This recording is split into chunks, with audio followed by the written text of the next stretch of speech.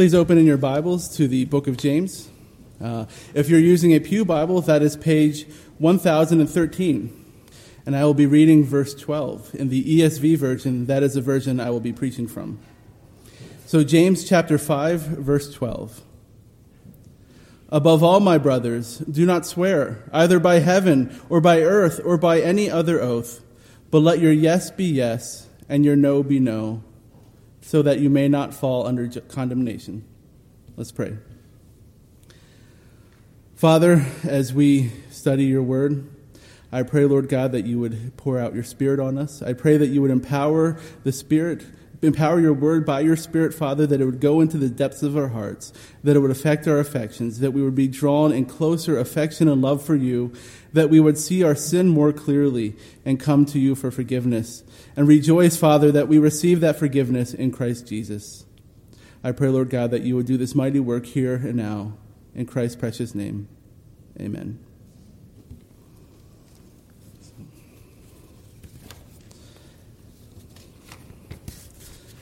So perhaps you are familiar with the story of the boy who cried wolf. He was a shepherd boy who amused himself by pretending that a wolf was attacking. He would cry wolf and to his family and friends, and they would come out armed to the gills to the pasture to fight a wolf that wasn't there. Well, the child found this incredibly amusing, and he would have a good laugh at their expense. Of course, that is, until a wolf actually showed up. And he cried, "Wolf, wolf!" And no one listened. They assumed he was playing a game again. And subsequently, the sheep were all eaten. And in some version of the story, the boy himself was eaten because of his lies. See, this is a simple tale that we tell to our children. Yeah, in its simplicity, expresses something that is deeply important to the Christian life. The truth. And I don't mean by the truth the correct knowledge about God, the world, and the Bible, but the moral quality of being people who tell the truth. Those who don't obfuscate reality through exaggeration, minimization, backpedaling, manipulation, deflection, humor, or outright lies. And certainly, the truth means people who keep their words. Scripture declares that God takes truth very seriously. Consider what Psalm 12:22 says. Lying lips are an abomination to the Lord, but those who deal faithfully are his delight. Now, in the book of James, he has dealt much with the subject matter of how we use our tongues. James has said that the tongue is a world of evil. It is an uncontrolled flame that, if left unchecked, can set a whole life on fire. And if really left unchecked, will be set on fire by hell eventually.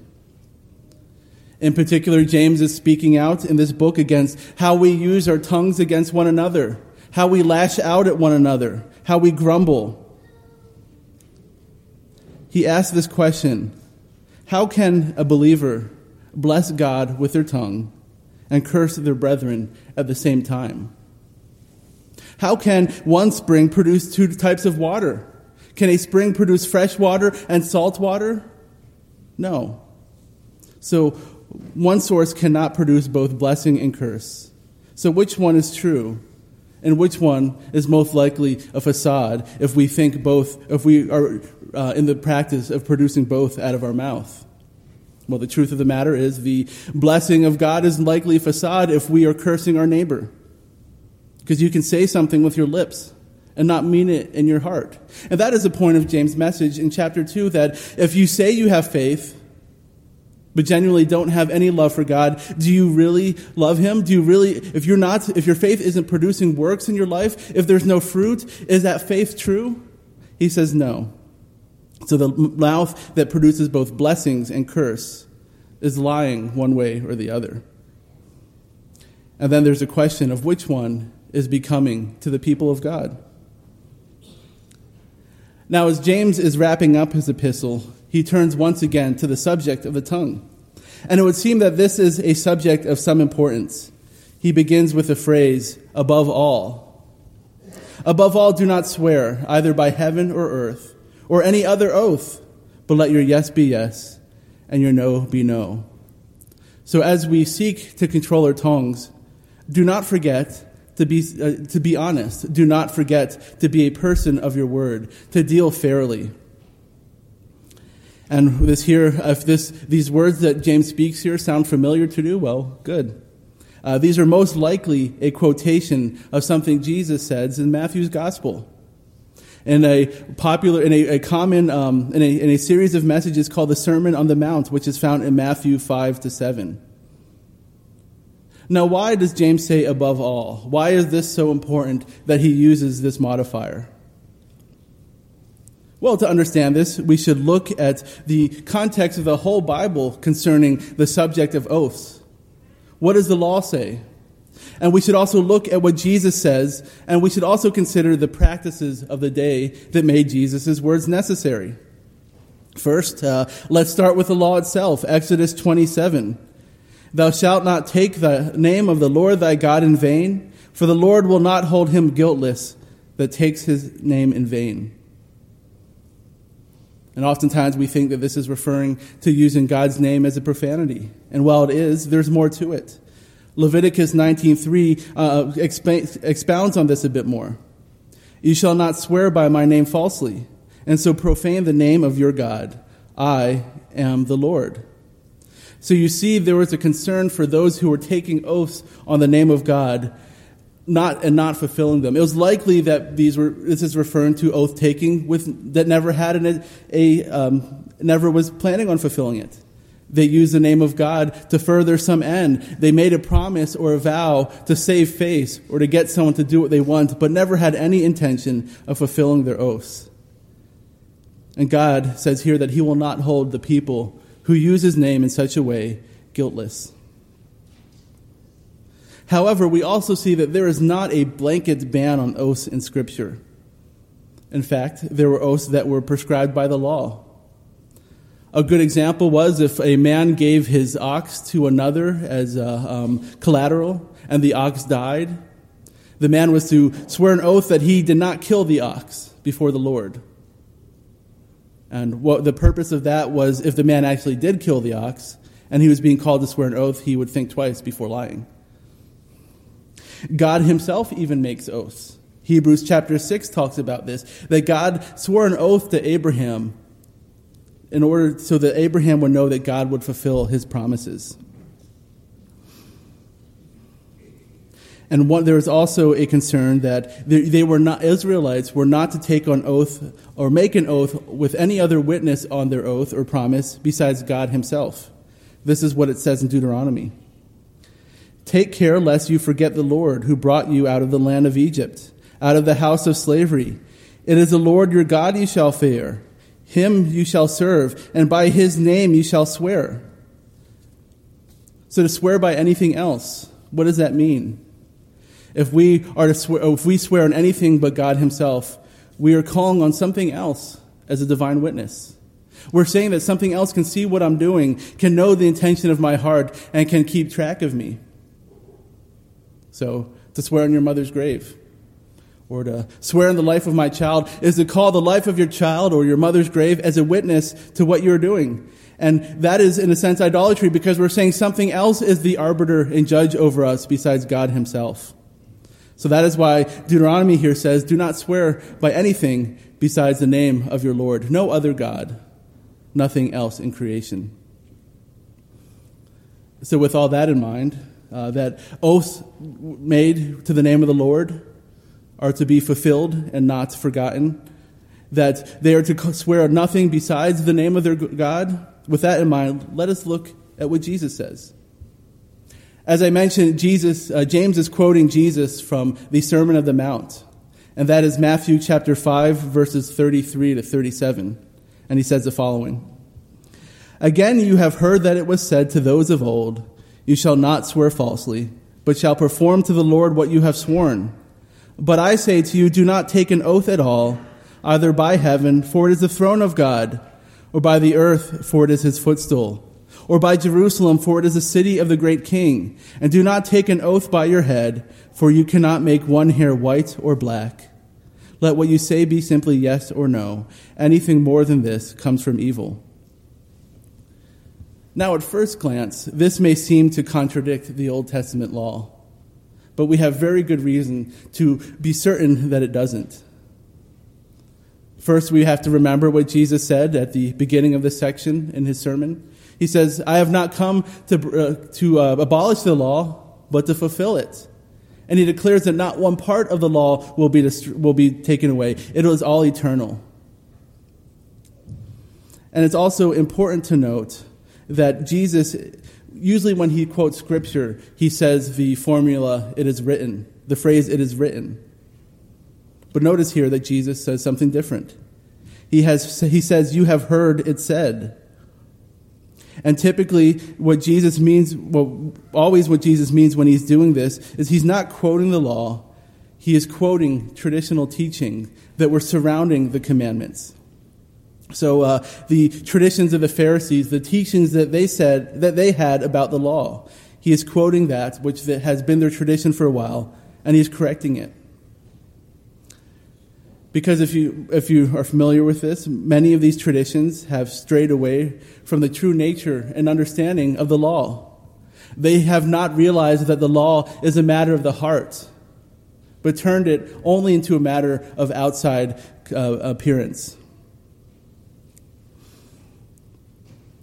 And they also, a lot of these traditions made keeping the letter of the law important, but ignored the spirit of it. Or to put it another way, these traditions provided provision for paying lip service to God and his law without any real devotion or love for God himself. So regarding oaths, it is clear that to break an oath sworn by the name of God is sin. So what did the Pharisees do? Well, they made layers of acceptable oaths that are binding and oaths that are not. They said, well, if you don't want to keep an oath, but you don't want to swear by the name of the Lord, swear by something else. Swear by heaven. Swear by the temple. Swear to Jerusalem, but not at Jerusalem. Because if you swear to Jerusalem, then you can break your law. That's not as binding as swearing at Jerusalem. These were actual traditions. So what these did was give people enough wiggle room to get out of to allow them to keep the law and save face, to keep it at the surface, but to avoid any unnecessary inconveniences while doing so. We find similar practices in Matthew chapter 23, verses 16 to 22. And this here Jesus is speaking directly to the scribes and the Pharisees. He says, woe to you, blind guides, who say, if anyone swears by the temple, it is nothing. But if anyone swears by the gold of the temple, he is bound by his oath. You blind fools! For which is greater, the gold or the temple that has made the gold sacred? And you say, if anyone swears by the altar, it is nothing. But if anyone swears by the gift that is on the altar, he is bound by his oath. You blind men, for which is greater, the gift or the altar that makes the gift sacred? So whoever swears by the altar swears by it and everything on it. And whoever swears by the temple swears by it and by him who dwells in it. And whoever swears by heaven swears by the throne of God and by him who sits upon it.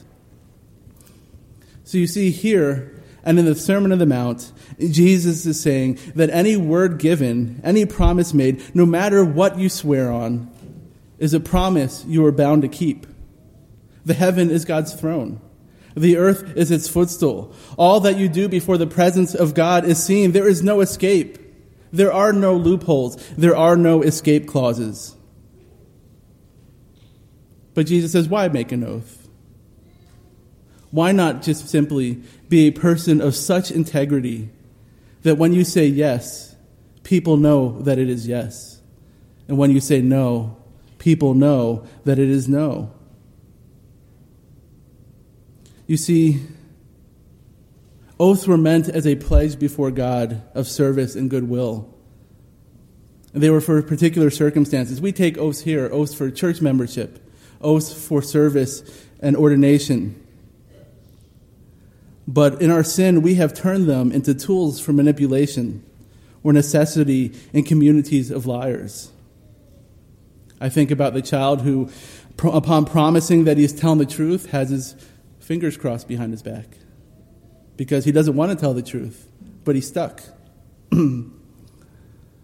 So what does it say about a community or a person when they constantly need to give pledges of their truthfulness?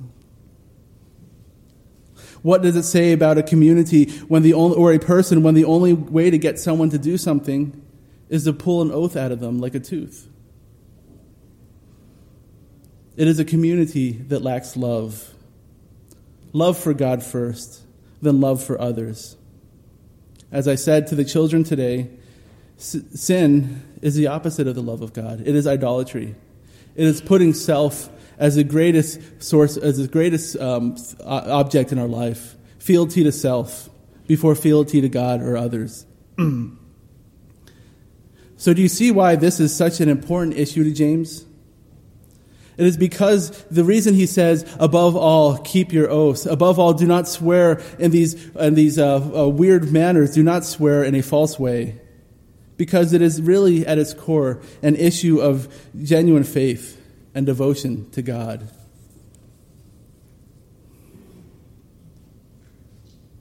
So like all issues, as I said, of foundation of right and wrong, the fundamental question is, who do you serve?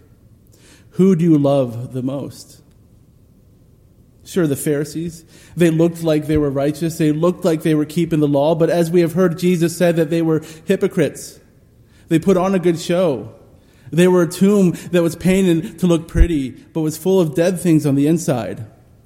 And sure, we could boil this down to just nothing more than, I don't take oaths. But there's something deeper here.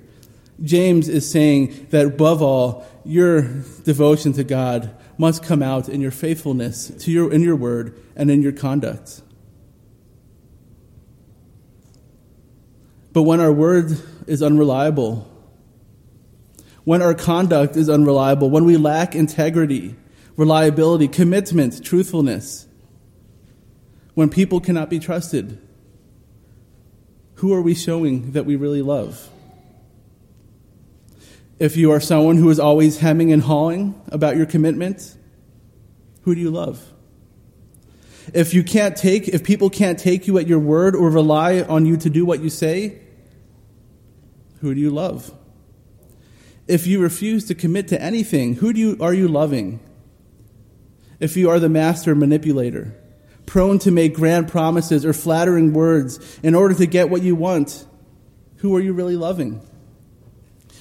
If you are prone to exaggeration or minimization or blame shifting in order to make yourself look better and someone else look bad, who are you loving?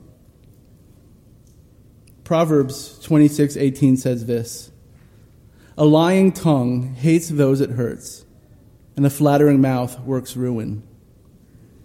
Again, the person who is not able to keep their word or not willing to, they are loving themselves more than anything. They can be committed, but that commitment has to benefit them in some way. It is a commitment of self. So the question is, who are you committed to? Who is your ultimate commitment in life?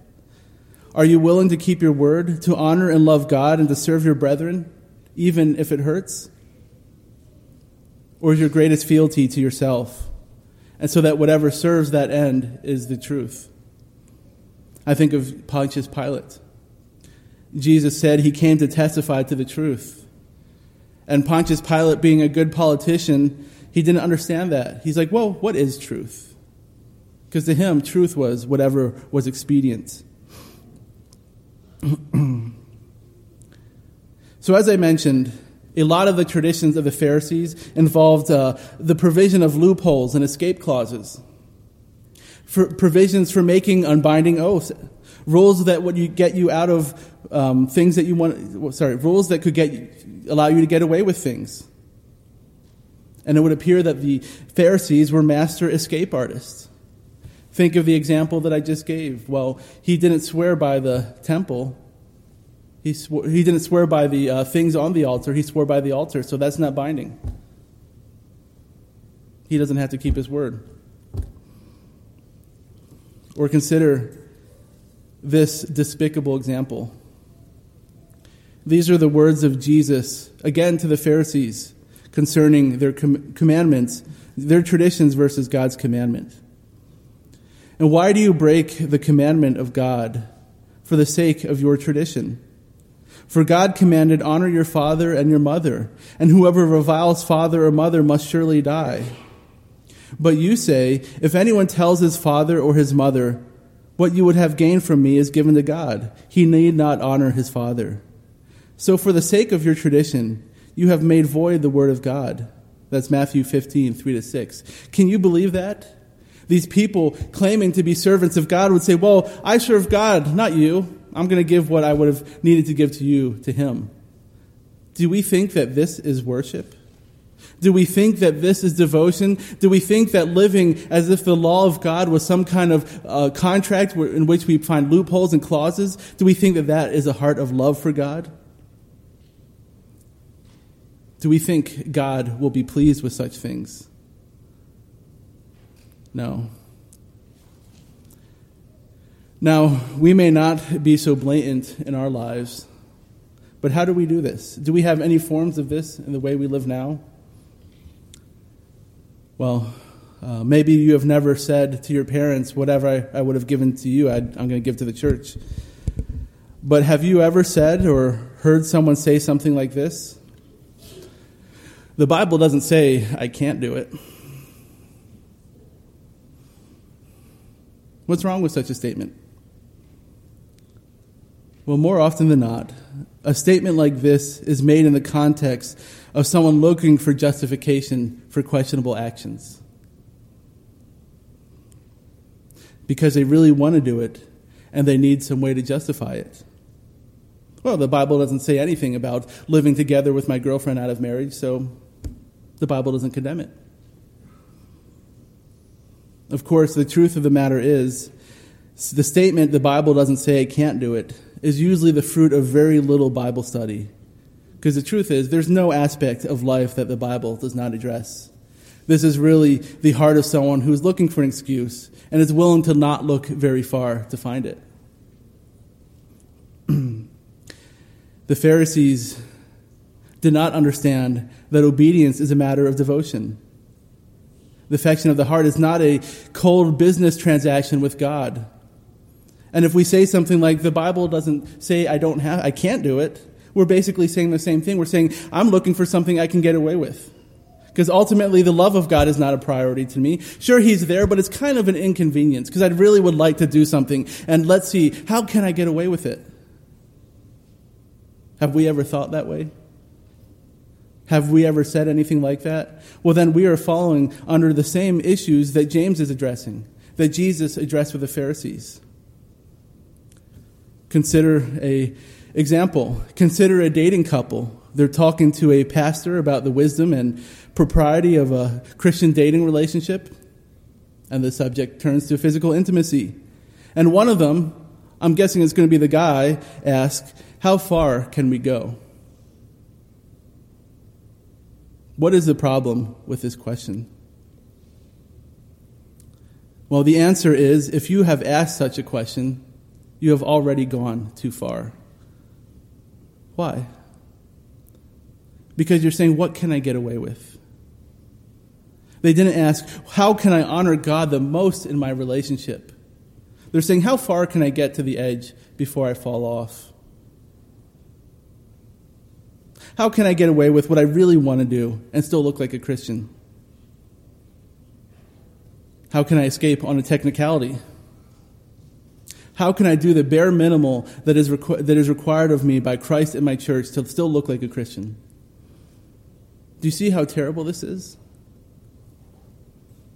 Imagine if your spouse said to you, how much flirting can I do before you get jealous? Or imagine a parent saying, how long can I go without feeding my children before it counts as abuse? Would you trust a parent with that child? Would any of these things be mistaken for love? No. Then why do we think that God would mistake any such behavior towards him and others as genuine love? Why do we fool ourselves into thinking that this is love? So I hope you see why this issue is given the weight of prime importance by James. It is an issue of integrity. It is an issue of truthfulness and reliability. And at its core, it is an issue of ultimate devotion. So what about you? What is your reliability? What does your truthfulness say about your heart? Are you devoted to Christ or yourself? Are you a man or woman who always keeps your word even if it hurts? Or are you like a worm wriggling on a piece of cardboard? Hard to pin down. Jesus said that our words are the outflow of our hearts. And he also says something very harrowing about the consequences of our words. Again, this is Matthew's gospel. I tell you, on the day of judgment, people will give account for every careless word they speak. For by your words you will be justified, and by your words you will be condemned. Now, if you're familiar with the book of James, that word justify should stick out. Because James has talked about how a man is not justified by faith alone, but by his works. What Jesus and James are talking about is not the justification that we have before God where we are declared righteous in Christ. That is only by faith. He is saying that faith is proven to be genuine by what it produces in our lives, whether that is our actions or our words. If you have an orange tree, or what you think is an orange tree, and it produces lemons, the fruit is justifying that it's actually a lemon tree. If you are claiming to be a Christian, but do not live and speak in love for God and one another, what is that saying about you? The true nature of something will always come out at the end. God will see it. God will bring it to light. Everything that is in darkness will be brought to light. And that is why James here says, he warns us that against this brand of oath-taking and thinking about God. He says, don't make oaths by heaven or earth, but just be men of your word, lest you fall under judgment. So is your faith genuine? Or are you putting on a show? Are you really seeking to serve God or yourself? And which one will be revealed when Christ returns or you stand before him? That is a question we all must ask ourselves. Now, if you're still prone to wonder why the truth is so important, let's think about the reliability of God. How reliable is God? Is he very reliable? Yes. His word is law. If he says he will do it, he will do it. God does not play word games with us. He does not make a promise and then cross his finger behind his back. God's promise took Jesus, in his faithfulness, Jesus went to a cross of wood on which he was nailed for the sins of his people. Though Jesus was in anguish, though he sweat great drops of blood, he still said to the Father, not my will be done, but yours. Jesus is the fulfillment of all of God's promise. There is no promise that God has not kept. Jesus is the yes and amen of every promise God has ever made. Listen to this from the law. God is not a man that he should lie, or a son of man that he should change his mind. Has he said, and will he not do it? Or has he spoken, and will he not fulfill it? Brethren, this is why truth matters. This is why being a person of faithfulness matters. Because God is immeasurably faithful. Christ is immeasurably faithful. And if we want to be called God's children, then we are called to follow in suit. Now let's imagine the unthinkable. Let's imagine something that would never happen for a moment.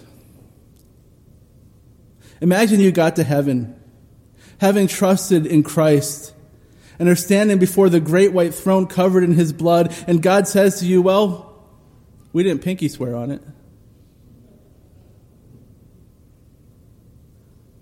Would you be okay with that?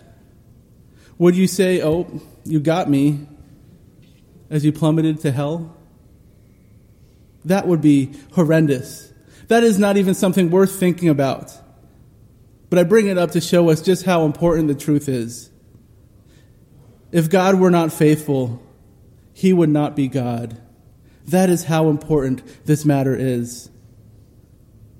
So then why, oh why, brethren, do we live as if truthfulness and faithfulness and reliability was an optional conduct in the Christian life?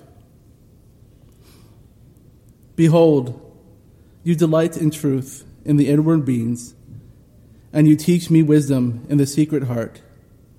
That is Psalm 51:6. God calls us to be a people of our word. When we say yes, it is a true yes. When we say no, it is a true no. How can we be satisfied with anything less than complete faithfulness to He whose faithfulness never wavers?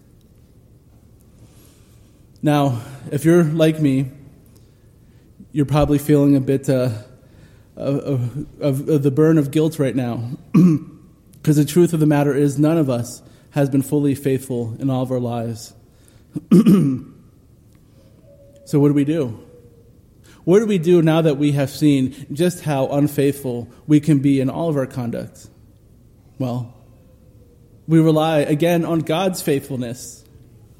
His faithfulness in Jesus Christ.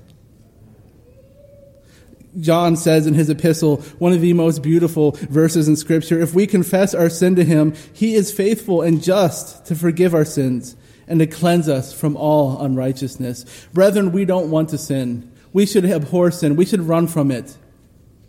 But John says, if you do sin, you have an advocate with the Father, Jesus Christ the righteous. He is the propitiation for our sins. Not just our sins, but for all the sins of all who believe in Him. This word propitiation is another way of saying that Jesus in His death on the cross turns aside the wrath of God that we deserve for our sins. So do you see how important faithfulness is? How important being men and women of our word is? Where would we be without God's faithfulness? Where would our hope be without this glorious attribute of God's holy character? It is because God is unchanging and eternally faithful that we have any hope for all eternity. It is because God has promised and cannot lie that all who believe in Jesus will find forgiveness for their sins. So how is Jesus calling you today to be faithful in all of your conduct in light of His immeasurable faithfulness for you? How is He calling you to be a person of your word? To keep your oaths, to not be hard to pin down, to make commitments, and to make the ultimate commitment to Him. Brethren, let us live as those who have experienced God's infinite faithfulness. Let us emulate in our lives let us emulate it in our lives so that God's faithfulness in Christ would be celebrated and glorified. For we are image bearers of Christ. We are His ambassadors on earth. What would you rather hear? You can't believe anything those Christians say. They never keep their word. Or would you rather hear someone say, even if they say it grudgingly, well, if he said it, you can take his word for it. He is a Christian after all. Which one glorifies God the most? Which one are we going to proclaim as the character of our God in our lives now? Brethren, let us be people of our word, so that the whole world would see that God is a God of His word, and that His word is yes and amen in Jesus Christ. Let's pray. Father, You who are infinitely faithful, You who have never gone back on Your word, You who have said it and done it, You who have given us the yes and amen in Jesus Christ, God, we give You praise today. We thank You for Your word. We thank You that You never go back on Your word. Oh Lord, this is our infinite hope, the certainty and unchangeableness of God. We thank You, Father, that You do not lie. We thank You that You will do all that You have said, and that You will bring it to completion in Christ Jesus. May we who have sat here hearing Your word today, may we who have put our faith in Christ Jesus be so that faithful to the world around us. May we emulate Christ. May we glorify Your faithfulness in all of our conduct. May we do this and show forth the light that You have caused to shine in Your church. We pray this all in Jesus' precious name. Amen.